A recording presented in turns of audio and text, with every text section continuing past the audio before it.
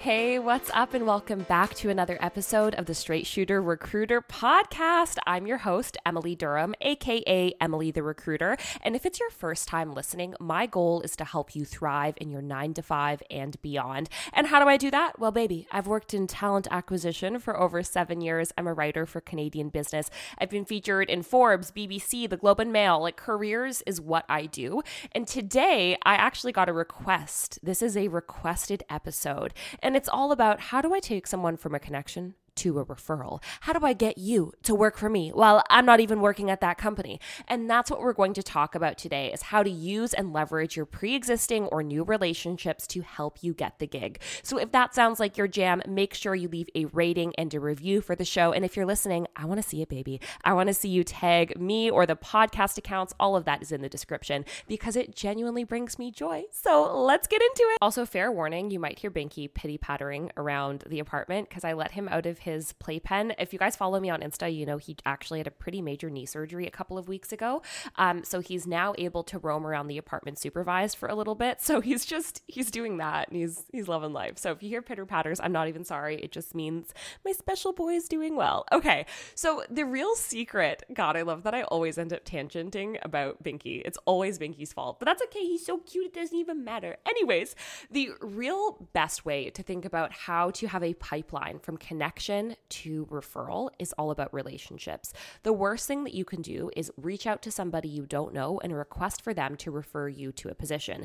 Now, we all know that almost 80% of positions are actually filled via referral. And the reason for that is, number one, people feel more comfortable interviewing someone that's been vetted. So someone who's already said they're a good person or they're good at their job. The second thing is that, why referrals are so beneficial is it really helps your resume stand out, because the recruiter probably gets a direct message about you as a candidate and they have no choice but to review your resume. Like, they're being held accountable. And the other thing is, sometimes jobs aren't even posted before they're filled because they already have somebody in mind. So there's no question that referrals are important, and the best way to get a referral is by building genuine relationships. I do have a caveat to this.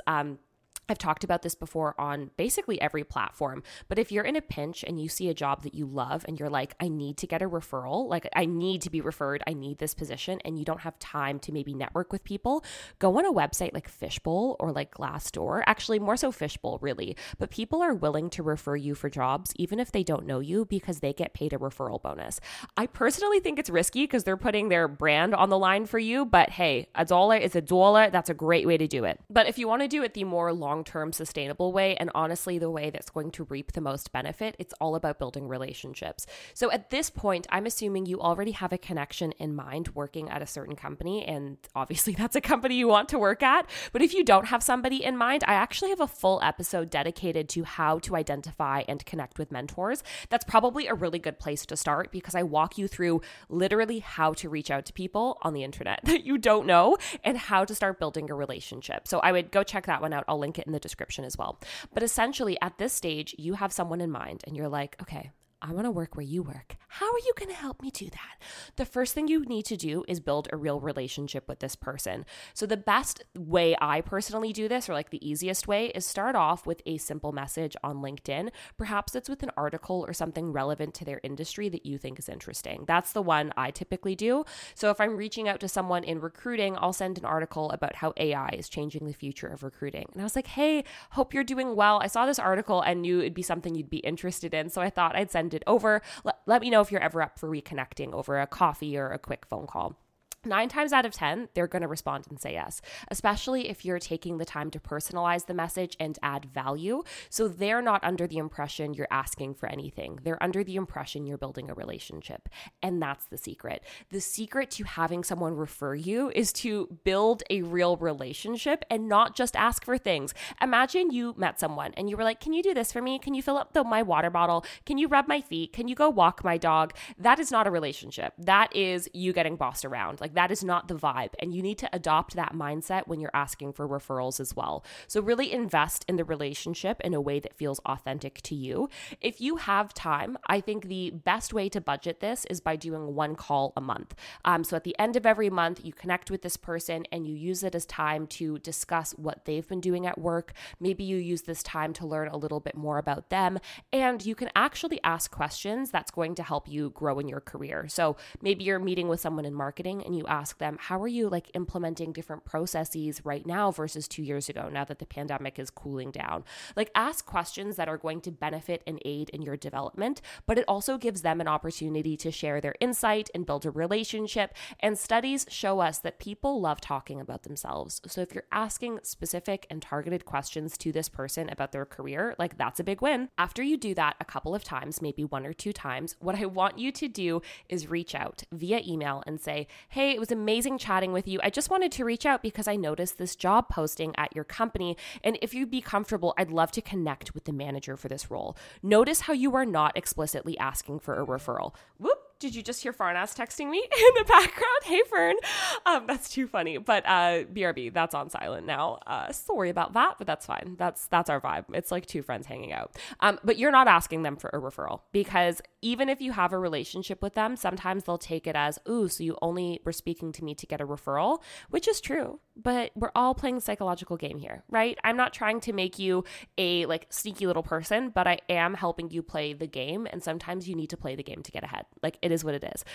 So I would highly recommend framing it and positioning it that way. And don't just put all your eggs in one basket. I would really recommend that you are connecting with multiple people and doing this thing over and over again until you get a referral that is actually going to help you out. So this episode topic I told you actually came through request, but I did not want to neglect the questions that you guys send in. And friendly reminder, if you have questions you want me to answer, I answer them every week in the podcast. Unless for whatever reason it's a really long episode, then I will kind of bake it into the episode itself. But the link for that is in the description. So make sure you are checking that out.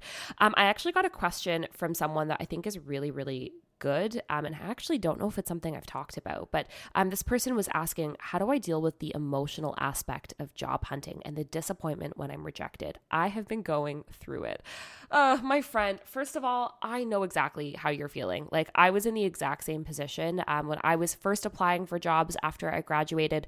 And then the worst of it, honestly, was in between leaving BMO when I was at the bank and then trying to transition into tech, because I literally sent in my application everywhere. I applied everywhere. I was networking and I kept being told no, no, no. And it was really eating at my confidence, because you also have to remember, as a recruiter, there's nothing more humbling than failing an interview. Like, can you imagine? I give interview advice and then I did not pass the interview, and I was really letting it define my worth. And I was like, what skills am I missing? Like, it was just a whole thing. All to say, I totally hear where you are coming from. Job hunting is emotional the same way that dating is emotional, because you are vulnerable, you are asking for something you want, and ultimately you might get rejected. And those are things that are really difficult to deal with. The first thing you have to remember is data. And data is what helped me get through the mental pain of job hunting. And it's that statistically, it takes at least 6 months to find a new job. And that was a statistic before the pandemic. I'd imagine that stat has gone up since then. So if it feels like it's taking a long time, it's because it is, and it's because that's just how long it takes. It doesn't mean that something is wrong with you. The other thing you need to remember is that the job market right now is probably one of the worst I've seen in at least 5 or 6 years. It's a really, really ugly job market, and that is entirely out of your control. And speaking of control, it's really easy for us to think that we didn't get the job because of us. And sometimes that's true. Sometimes we don't answer the question well. Sometimes we're just not qualified. And a lot of times, I would argue even more times, it has nothing to do with us. It is a referral that's moving into the position like we talked about before. It is an internal promotion. Actually, maybe the job got canceled because of this crappy economy. There are so many things that are out of our control, and maybe it's delusional to think that it's never our fault.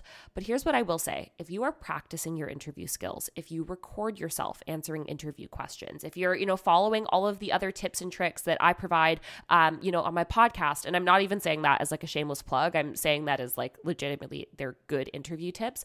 If you're doing all of those things and you're doing your best and you're learning after every single interview, you need to let go. Like I had to do this too. You have to let go and you have to stop blaming yourself. And the best way to emotionally deal with this rejection is understanding they're not rejecting you as a person. It doesn't mean that you weren't the best person for the job. It means there were probably other factors. It could be someone who has years of experience in the same title or in the same company. You can't compete sometimes, and that's okay. And we need to invest in ourselves, but also know when to detach. It's the same as dating. Like if you go on a date and someone says, oh, I'm not interested in you. Yeah, it sucks. But at the same time, why do we want someone who doesn't want us? And that kind of mindset is how I personally kind of crawled out of a dark, scary dungeon when I was job hunting. This is another one where I'm like, have I answered this before? But it's another great question. It's how do you go about staying fit and healthy, especially when you work a lot of hours? I'm not perfect at this. I'm going to be so honest with you. I think in life, there are always going to be conflicting priorities.